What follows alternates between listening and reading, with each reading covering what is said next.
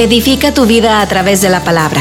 Aprende, restaura, continúa o comienza tu relación con Jesús. Esto es Ministerio Tres Palabras, el podcast. Si este podcast te anima y motiva a vivir una vida llena en Cristo, asegúrate de dejarnos una de esas 5 estrellas en las calificaciones. Esta calificación animará a otros a escuchar este podcast. Ahora te invito a abrir tu corazón a lo que Dios quiere decirte por medio de Misael Solivan.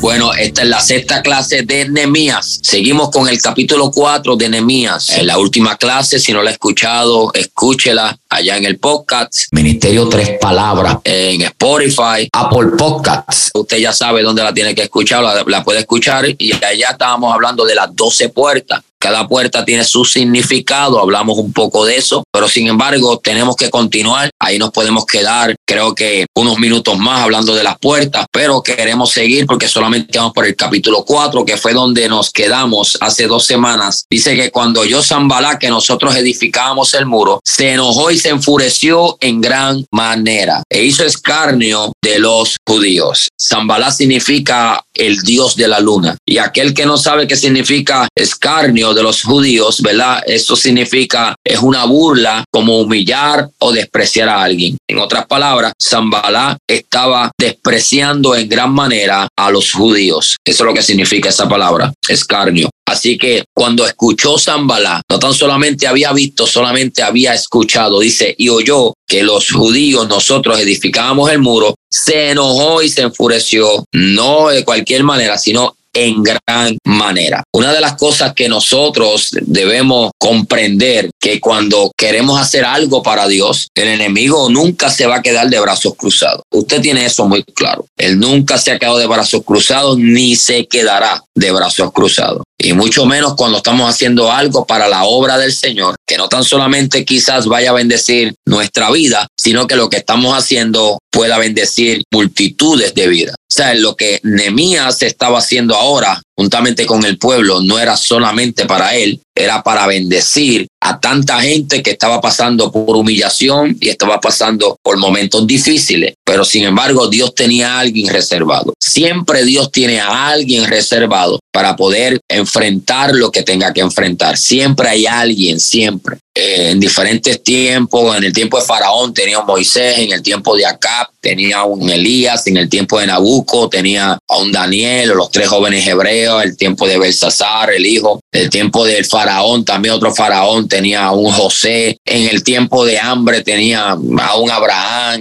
y siempre en el tiempo de Nerón, no sé si escuchaba de Nerón, en los tiempos de Pablo, Nerón, pues tenía un Pablo, había un Timoteo, y siempre en el tiempo de Pilato y toda esta gente, pues Dios tenía un Jesús, a su hijo. En cada momento, en cada etapa difícil por la cual la humanidad atraviesa, siempre Dios tiene hombres y mujeres que están dispuestos a dar la milla extra o a ir más allá, aunque muchos digan que no se puede. Así que en este momento Dios tenía quizás como los enemigos, porque Dios tiene control de todas las cosas, pero en medio de todo eso también tenía a un Nehemías que estaba dispuesto. Hablábamos los primeros capítulos, quizás no era la persona adecuada en cuestión de construcción, el hombre. Ni él sabía, ni creo yo que tampoco sabían tanto los que estaban allá en cautiverio, pero se pusieron de acuerdo. Y cuando alguien se pone de acuerdo, y trabajamos como un solo hombre, yo creo que no hay nada ni nadie que nos pueda hacer caer o detener en el camino. Pero para eso tiene que haber unidad. Una de las cosas que ellos hicieron fue que se pusieron de acuerdo. Y si hay algo difícil hoy en día es, en el pueblo de Dios, es ponerse de acuerdo. Bueno, esto lo vemos en las iglesias, como tenemos tantas iglesias, mi iglesia queda aquí, tenemos tantas iglesias alrededor, pero qué difícil se hace ponerse de acuerdo las iglesias para trabajar en la obra del Señor. Cada cual está tirando por su lado, pero no nos ponemos de acuerdo. Pero sin embargo, Nehemías nos enseña. Y no tan solamente Nehemías, esto nos enseña a Jesucristo, ¿verdad? Cuando se habla de liderazgo, creo que el tema principal y el tema del centro debe ser Jesucristo, porque si hay alguien que nos enseña de liderazgo, se llama Jesucristo. Pero sin embargo, hemos escogido a Nehemías porque este hombre, a pesar de que no pecó ni hizo nada fuera de lo común, él era un hombre de Dios, pero estuvo dispuesto a hacer lo que tuviera que hacer para ayudar a sus hermanos a sacarlos de aquella opresión y sacarlos de aquello que estaban atravesando. Así que cuando oyó Sanballat que nosotros edificábamos el muro, se enojó y se enfureció en gran manera. Así que lo primero que pasó fue que se disgustaron en extremo. Escucharon que un hombre quería ayudar al pueblo de Jerusalén. Así que luego usaron la humillación y la intimidación para evitar que la obra iniciara. Y ahora que la obra había iniciado, estaban enojados y enfurecidos en gran manera. Primero ellos se oponen para que no puedan empezar. Y cuando empiezan, ahora se ponen más bravos todavía, se enfurecen más todavía en gran manera porque no pudieron lograr detener que no se comenzara, y cuando se comienza, ahora se enfurecen más y comienzan a humillar a los judíos y a hacerles burlas. Usaron un tono escarnecedor y sarcástico e hicieron humillación y escarnio de los judíos y comenzaron a decirle: estos débiles judíos no van a poder levantar lo que han comenzado o no van a terminar lo que han comenzado. Así que, en otras palabras, habían ciertas verdades, porque los judíos eran débiles en esa área. No era su área fuerte, el de construcción. Ese no es el área de ellos. Así que cuando los enemigos están hablando en contra de ellos, están diciendo una verdad. Ustedes son débiles, ustedes no pueden, hay verdades. Pero que hayan verdades no significa que ellos iban a dejar de hacer lo que habían comenzado. Y hay veces que el enemigo a vuestras vidas nos lanza ataques y nos lanza a esos dardos de fuego con verdades, como una verdad que le dijo a David: ¿dónde está tu Dios? Era verdad, parecía que Dios había desaparecido de la vida de David. Una verdad quizás como la mujer de Job: nos abandonó, maldice a tu Dios y muérete, porque era una verdad, parecía que Dios los había abandonado. Hay verdades que muchas veces vienen disfrazadas para tratar de desanimarnos y que no le creamos a la palabra del Señor, porque quizás lo que estamos haciendo como que no se ven los resultados por los cuales Dios dijo que nos iba a dar. Pareciera que lo que Dios me dijo hace años y no se ha cumplido, pues no se va a cumplir porque ha pasado mucho tiempo. Y si hay algo que el enemigo usa bastante para confundir y para desviar el propósito de Dios en sus hijos, es que les dice como que se pasa diciéndonos como verdades, como: mira, te dijo que te iba a sanar y estás enfermo. Esta fue la verdad que le dijo el ladrón en la cruz: si eres el Hijo de Dios, sálvate a ti mismo. Le está diciendo una verdad. Él era el Hijo de Dios, pero no era el momento de él actuar de la manera que aquel hombre quería que él actuara. La Biblia está llena de muchas verdades que el enemigo usó para tratar de desviar lo que Dios había establecido. La mayoría de las veces vamos a ver al enemigo tirando una verdad, pero disfrazada completamente de una mentira para hacernos caer. Así que Sanballat les dice: pero ven acá, ustedes son unos judíos débiles, que ese muro que están levantando, y me estoy adelantando un poco, que están subiendo ahí, si una zorra se sube allá arriba lo va a derribar. Era verdad, esta gente no tenían mucha experiencia en eso, pero sin embargo ya Dios les había dicho que iba a estar con ellos, ya Dios les había dado una palabra. Así que lo importante no es lo que el enemigo me esté diciendo mientras voy caminando en este camino. Lo importante es lo que ya Dios me dijo de antemano antes de que el enemigo comience a susurrar. Es que siempre lo vemos en diferentes lugares. David, cuando llega a darle comida a sus hermanos, tu hermano dice: ¿qué haces aquí? Yo conozco tu astucia. Era una verdad. David era astuto, pero sin embargo era una verdad para desanimarlo, para echarlo otra vez para atrás, para que volviera a pastorear las ovejas de su papá. Pero él no se echó para atrás. Él continuó ahí parado y dijo: ¿quién es ese gigante? ¿Quién es ese circunciso? Porque él sabía para qué Dios lo había llamado. Así que cuando usted está claro y sabe para qué Dios lo ha llamado, aunque el enemigo le tire para debilitarlo, aunque el enemigo haga cosas para que nosotros volvamos atrás, no. Nosotros no somos de los que retrocedemos. Nosotros somos de los que vamos de gloria en gloria y de poder en poder. Así que, como la mayoría de los ataques de desánimo, hay un rastro de verdad en las palabras del enemigo. Como constructores, los judíos eran débiles, no terminarían en un día, no tenían los mejores materiales con que trabajar, pero un mentiroso desalentador ataque a menudo tendrá algo de verdad en él, pero descuidará la gran verdad. Dios estaba con ellos y había prometido hacerlo hasta el final. Lo importante es que Dios estaba con ellos. Lo importante es que Dios nos quiere enseñar hoy, que Dios está con nosotros. Dios estuvo con José, no lo abandonó. En el pozo, no lo abandonó. Sus hermanos trataron de desanimarlo, lo metieron en el pozo. El muchacho olvidado, y pareciera que el sueño que Dios le había dado no se iba a cumplir. Parecía que Dios había desaparecido. Y luego está en la casa de Potifar y Dios no lo había abandonado. ¿Por qué sabemos que Dios no lo había abandonado? Porque donde quiera que José entraba, dice que todo era prosperado. Prosperaba en la casa de Potifar, prosperaba en la prisión, llegó al palacio y el palacio también prosperó. Todos los graneros prosperaron porque José estaba allí. Y no era el mero hecho de que era José el que estaba allí, era que Dios estaba con él. Y cuando usted reconoce que Dios está con usted, no importa dónde usted vaya o donde usted venga, usted sabe con certeza de que Dios no lo ha abandonado. Esto le pasó a Abraham y a Lot. Abraham le dijo, nos tenemos que dividir. Lot le dijo, ¿tú sabes qué? Me voy para allá. Abraham le dijo, si te vas a la derecha, yo me voy a la izquierda. Si te vas a la izquierda, yo me voy a la derecha. ¿Y qué hizo Lot? Escogió los lugares que se veían mejor, llamados Sodoma y Gomorra. Y ella se va y allá termina un montón de problemas, que hasta sale corriendo y hasta su esposa se convierte en estatua de sal por mirar para atrás y sus hijas terminan emborrachándolo. ¿De dónde sacaron el licor? No sé, pero unas hijas que lo emborracharon y hubo hasta insecticismo en esa familia. ¿Por qué? Porque se desconectó de la persona llamada Abraham, que era el que Dios estaba con él.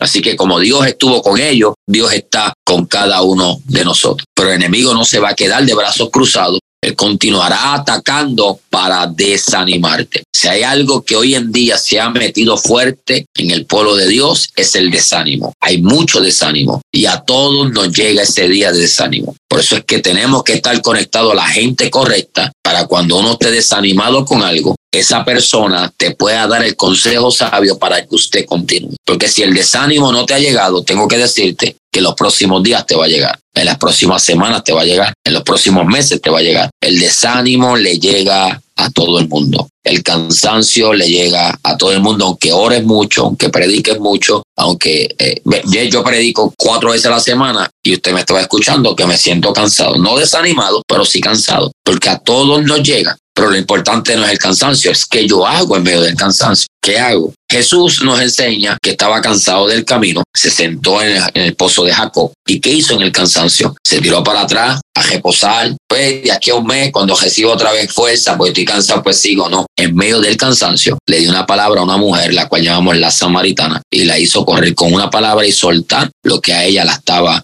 estancando. Aquel cántaro lo soltó y corrió con una palabra. Así que aún en medio del cansancio, en medio del desánimo, en medio de las debilidades, también podemos ser personas que puedan influir en otras que necesitan escuchar algo de parte de Dios, aún en el cansancio, aún en la debilidad. La misma Biblia dice, ¿verdad? Diga el débil, fuerte soy. Somos personas débiles, somos frágiles. La vida es frágil. Hoy estamos y mañana quizás no estamos. Personas que usted ha compartido con ellas y dice, pero ayer yo hablé con ella, ayer yo testé con ella. Y mira, hoy está en una cama. Ayer le hablamos lo más bien y de momento me dice, tengo cáncer y está hospitalizada. Porque la vida es frágil. Amén. Somos débiles, hablando también en el mundo espiritual, pero sin embargo el Señor está ahí para fortalecernos, para que podamos continuar. Así que la mayoría de los ataques de estas personas de Sanballat, Tobías, eran, ustedes son unos débiles, y eso traía desánimo al pueblo. Ellos eran débiles en sí porque no sabían mucho de construcción. No lo van a terminar en un día, no lo podemos terminar en un día, pero lo vamos a terminar. Así que no tenían quizás todas las cosas para trabajar, los materiales adecuados para trabajar, pero estaban dispuestos. Dios está buscando gente dispuesta, gente que diga, tú sabes qué, lo que comenzamos lo vamos a terminar. Y no lo vamos solamente a terminar, sino lo vamos a terminar bien. Lo que vamos a hacer para Dios, lo vamos a hacer bien. Sanballat y Tobías buscaban traerle el desánimo a través de la crítica.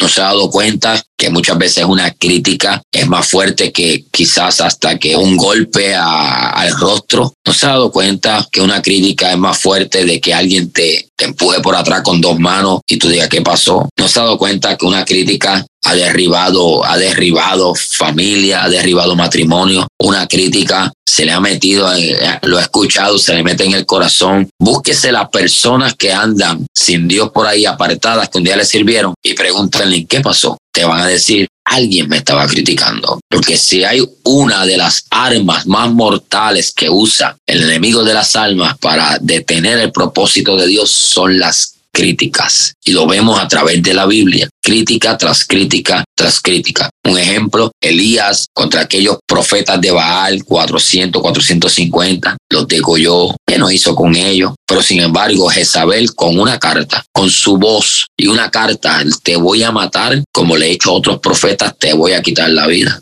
Elías ni la vio de frente. Ese mensaje le llegó y esto lo desanimó tanto que dijo, Señor, quítame la vida. ¿Quién soy yo? Mis padres son mejores que yo. Y entró en una depresión porque hay críticas y hay comentarios que llegan tan profundo al corazón que destruyen matrimonio, destruyen generaciones. ¿Por qué? Por la voz. Esto fue lo que pasó en el huerto del Edén. Se pone esta mujer a hablar con el enemigo, con que Dios dijo. Adán y Eva se ponen a hacer negocios con la serpiente. Todo era con la voz, hablándoles, endulzándoles el oído, hasta que le fallaron a Dios. Y todo vino con un comentario. Una de las mayores armas del enemigo es siempre hablando lo que tú quieres escuchar o hablando lo que a ti te hiere, pero siempre viene por una voz. Él no va directo, él va con un comentario, él va con un mensaje. Él va con cosas que te molestan y muchas veces llegan de las personas que menos tú crees que pudieron haber dicho eso. Así que Sanbalá y Tobías son dos personajes claros del mismo enemigo, cómo traer desánimo a través de la crítica. El desánimo es una herramienta muy poderosa porque de alguna manera es lo contrario a la fe. Porque donde la fe le cree a Dios y a sus promesas, el desánimo ve y cree lo peor. Porque el desánimo no es fe. Y tiende básicamente a olvidarse de quién es Dios y lo que ha prometido que hará. Así que el desánimo, podemos decir, es completamente contrario a lo que Dios ha prometido. Y el enemigo lo sabe. El versículo 2 de Nehemías dice, el capítulo 4, y habitó delante de sus hermanos y del ejército de Samaria y dijo, ¿qué hacen estos débiles judíos? Escuche bien, débiles judíos. Ya los está menospreciando. ¿Se les permitirá volver a ofrecer sus sacrificios? Ya no está desanimándolo, ahora se está burlando. ¿Acabarán en un día? Se burla completamente. ¿Resucitarán de los montones del polvo y las piedras que fueron quemadas? Y estaba junto a él Tobías amonita, el cual dijo, lo que ellos edifican del muro de piedra, si subiese una zorra, lo derribará. Ahora no tan solamente es uno, ahora se une otro. Oye, oh Dios nuestro, que somos objeto de su menosprecio, y vuelve el baldón de ellos sobre su cabeza y entrégalos por despojo en la tierra de su cautiverio. 5. No cubra su iniquidad ni su pecado sea borrado delante de ti, porque se iraron contra los que edificaban.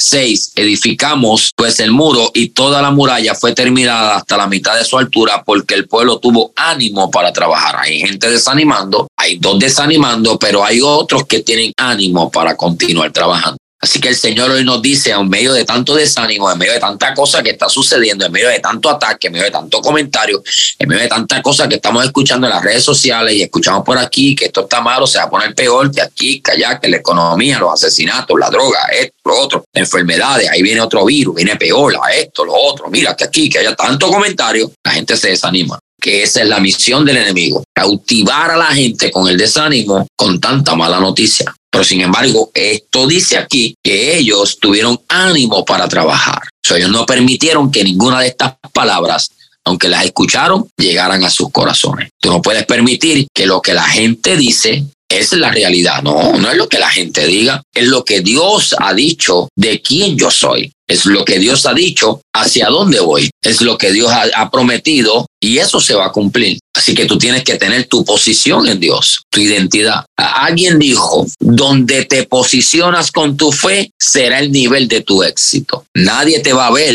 donde tú te estás viendo. Si estás esperando que otro te vea, donde tú te estás viendo para animarte, te tengo una mala noticia. Nadie te va a ver donde tú te estás viendo y donde Dios te ve. Nadie. Nobody.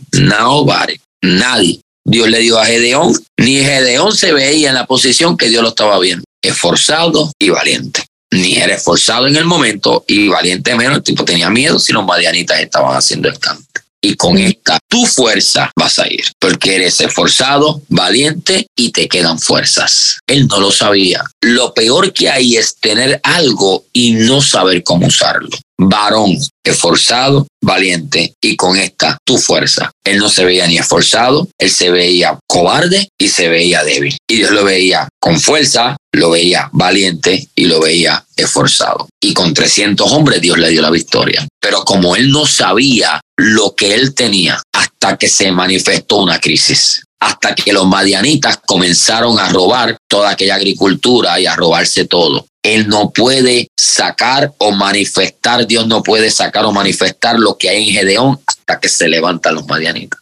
Así que los madianitas no eran los enemigos de Gedeón. Los madianitas Dios lo usó para sacar de Gedeón lo que había escondido. Ve, Dios no libró a Gedeón de los madianitas. Dios lo que hizo fue que libertó a Gedeón a través de los madianitas. Dios no libró a los jóvenes hebreos del horno de fuego. Dios a través del horno de fuego sacó lo mejor de los jóvenes hebreos. Es a través. Porque Dios no dijo, déjame meter los jóvenes hebreos ahí para después sacarlo. No, voy a usar el horno de fuego. A través del horno voy a hacer algo. Una cosa es a través y otra cosa es que Dios diga, déjame meterlo ahí a ver qué pasa. No. Él usa las cosas a través de las cosas para traer una realidad, una verdad y el darse a conocer. Lázaro lo mismo. ¿Ves? Usó la tumba, usó la peste, usó todo aquello, usó la enfermedad para traer una verdad. No era que Dios quería que se muriera para ver, déjame ver si resucita. No, había una verdad. Por eso le dice a las hermanas, esto traerá gloria. ¿Te lo ha leído?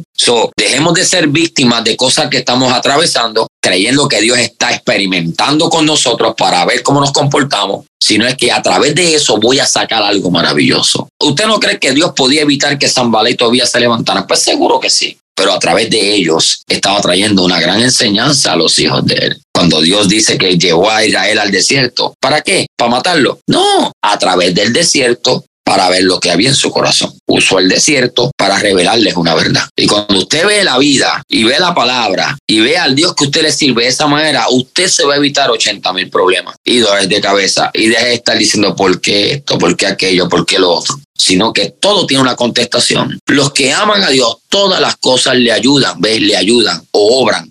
Una dice ayuda, dicen obra. Ayudan a bien. Ve lo que estoy atravesando, como yo lo amo, esto me ayuda para algo mejor. Así que ellos no se desanimaron, al contrario, tuvieron ánimo para trabajar. Hoy yo les digo, ánimo, mis hijos, para trabajar en la obra. Ánimo, siga hacia adelante. No dejes de predicar, no dejes de enseñar, no dejes de congregarte, no dejes de orar. Ánimo, el pueblo necesita ánimo. El pueblo necesita la presencia de necesitamos presencia de Dios. Presencia es lo que necesitamos. Cuando hay presencia de Dios, todas las cosas cambian. Todo cambia. Pero necesitamos ánimo para que la presencia de Dios se mantenga en vuestras vidas. Versículo 7, pero aconteció, dice la palabra. Pero aconteció que oyendo Sanballat y Tobías y los árabes, los amonitas y los de Asdod, que los muros de Jerusalén eran reparados porque ya los portillos comenzaban a ser cerrados, se encolerizaron mucho. Ya no están enojados en gran manera, ahora están colorados como yo. Sí,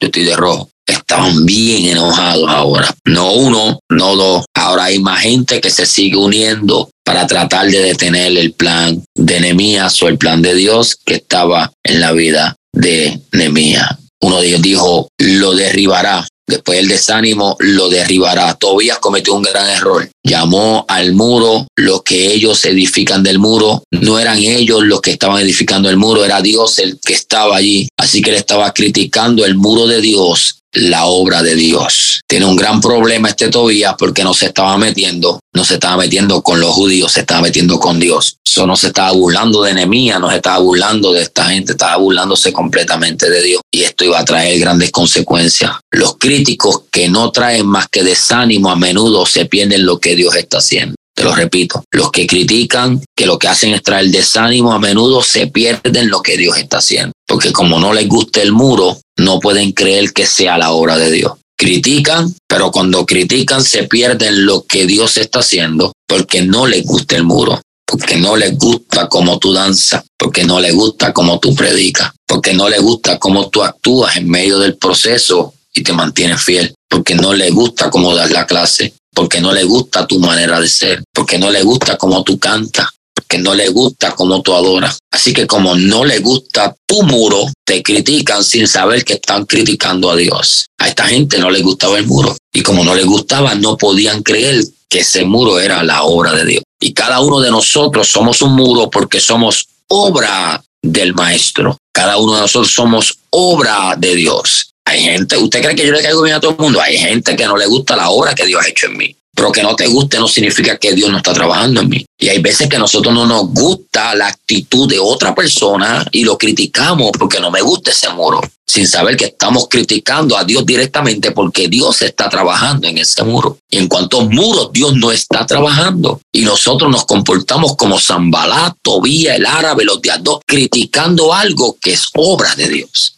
¿Ves? Aquí no tan solamente aprendemos de Nehemías, aprendemos también de Sanbalat, Tobías y los enemigos, que muchas veces la iglesia no se comporta como Nehemías. La iglesia se comporta como Sanbalat y Tobías porque están criticando el muro que Nehemías se está levantando. Y como no me gusta, y si no me gusta, no me lo trago, no me lo como, y si a mí no me gusta, no puede ser de Dios, porque yo sé lo que a Dios le gusta. Muchas veces actuamos de esa manera y criticamos sin saber que Dios está trabajando en ese murito. Como trabajó en ti una vez, que no había quien te edificara, que tu muro estaba en el suelo, que mi vida estaba en el suelo, que las puertas estaban quemadas, no había ni puertas quemadas, no había ni puertas. Hoy en día hay puertas abiertas, hay puertas por todos lados. Hoy en día el muro está más sólido, mi vida está sólida, porque permitimos que Dios trabajara en este muro. Pero ahora tenemos que dejar que Dios trabaje también en otros muros. Y no criticar. Yo criticaba mucho. Yo cuando vine a Estados Unidos acá, yo criticaba mucho. Vengo de una iglesia bien fuerte, ahí me criaron, ahí yo veía a alguien con el pelo, con una pantallita o con esto, y eso era, no tenía conocimiento, ahí fue que me formaron. ¿Qué voy a hacer? Y yo criticando, porque no me gustaba ese muro, me gustaba el mío, el muro perfecto. Yo me en el espejo, ahí está Solivan, ahí perfecto, ese muro es el que... No, yo soy el único muro. Hay otros muros que Dios le gusta también, hay otros muros que Dios está trabajando, hay otros muros que Dios usa más que yo, hay otros muros que son más sólidos que yo, hay otros muros que son más altos que yo. Entonces, como tengo envidia porque aquel va más allá, es más alto que yo el muro, pues entonces lo voy a criticar porque no me gusta ese muro. No critiques ningún muro. Al contrario, dale gloria a Dios porque todavía está trabajando en diferentes muros como está trabajando en este muro. Eso no estaba en las notas, solamente recíbalo ahí. Así que ellos no podían creer que era la obra de Dios aquel muro. Así de la misma manera, la iglesia es la iglesia de Dios. Jesús ama a su novia y uno siempre debería ser cuidadoso sobre la manera en que hablamos de la novia de Jesús. Tenemos que tener cuidado como hablamos de la iglesia, porque Dios puede ser que esté trabajando en ese muro también. Dice que se enojó y se enfureció en gran manera y humilló a los judíos. Pero como Nehemías y los trabajadores en realidad sí tenían protección legal por parte del rey, habían cartas, esto lo habla Nehemías 2:7, Sanbalat y Tobías no tenían autoridad para realmente detener el trabajo. Ellos querían detenerlo, pero no podían, porque habían cartas. Lo único que podían hacer era desanimar a los judíos para que se detuvieran. Aleluya. Te lo repito, ellos no tenían autoridad para detener lo que se había comenzado, porque ya había una carta. My God. Por eso Nehemías no se tiró a lo loco. Nehemías, Dios, me tiro a lo loco, sin carta y sin nada, más adelante voy a tener problemas. Si me tiro sin dirección, más adelante voy a tener problemas. Déjame orar estos 4 meses, el tiempo necesario. Cuando yo tenga que ya Dios me confirme todo y el rey me dé las cartas, entonces me lanzo, porque yo sé que más adelante, con 4 meses de sometimiento, en ayuno, en oración, enviado de parte de Dios, con autoridad de parte del rey, y con todo eso tuvo problemas. Imagínese si se va sin dirección, pero como llegaba cartas, amén, el enemigo, Sanbalat y Tobías, lo único que podían hacer era criticar, desanimar, pero no podían hacer nada. No se le parece a algo. ¿No se le parece a algo en el mundo espiritual? Que ya Dios te dio, aleluya, autoridad. Nos ha sellado con las arras de su espíritu, con el sello del Espíritu Santo. Tenemos autoridad, somos embajadores para ir y llevar la palabra y hacer cosas que aún ni los ángeles tienen, ¿verdad? El privilegio de hacer, que es predicar esa palabra. El enemigo no puede hacer nada porque ya fuimos enviados, pero va a hacer algo. Te va a tratar de desanimar, te va a tratar de detener. Él va a tratar de hacer lo que tenga que hacer. Él no puede detener nada.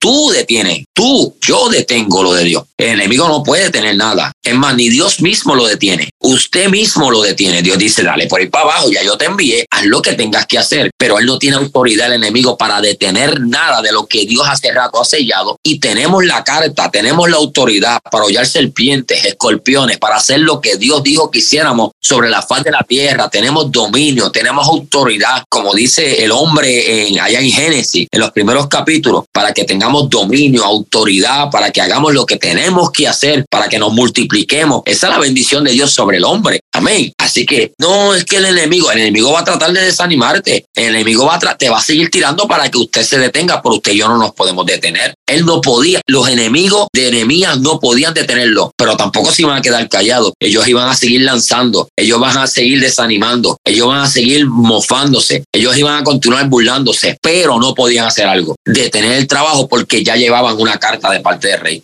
Y si Nehemías no se detuvo, que tenía una carta y el pueblo, ¿qué más nosotros nos vamos a detener? Que no tenemos una carta. No, una carta no tenemos una carta, sino que alguien entregó su vida en la cruz del Calvario, Jesucristo, por cada uno de nosotros, y con su sangre nos ha levantado. Y ya no somos cualquier cosa, somos real sacerdocio, pueblo adquirido por Dios, nación santa. ¿Usted sabe lo que es eso? ¿Usted sabe que ese real sacerdocio te van a tratar de detener? El enemigo va a tirar con todo. La Biblia lo dice con José. Dice que los arqueros le estaban tirando. Génesis 49. Los arqueros le tiraban, pero su arco se mantuvo poderoso porque los podía sostener el Dios de su padre Jacob. ¿Ves? Pero los arqueros le estaban tirando. ¿Qué usted cree que no le estaban tirando? Pero no lo podían detener. A Daniel le tiraron, pero no lo podían detener. A Eliseo le tiraron, pero no lo podían detener. A Pablo le tiraron. ¿Cuántas veces Pablo cayó preso? Pablo cayó aquí. Lo apedrearon, lo dejaron como muerto, pero no lo pudieron detener. Porque una cosa es que te tiren y otra cosa es que te detengan. A Esteban trataron. Usted sabe la historia en Hechos capítulo 7, por ahí aproximadamente, en la muerte del primer mártir Esteban. Trataron de detenerlo, no lo detuvieron. Lo mataron a peñonazo limpio, le estaban tirando piedras, pero él terminó su discurso, empezó a hablar de Abraham, de Isaac, de Jacob, de José, de Moisés. Le dio un discurso completamente, y cuando lo están apedreando para callarle la boca, lo que hicieron fue que el cielo comenzó a abrirse y los cielos se abrieron. A él no lo detuvieron.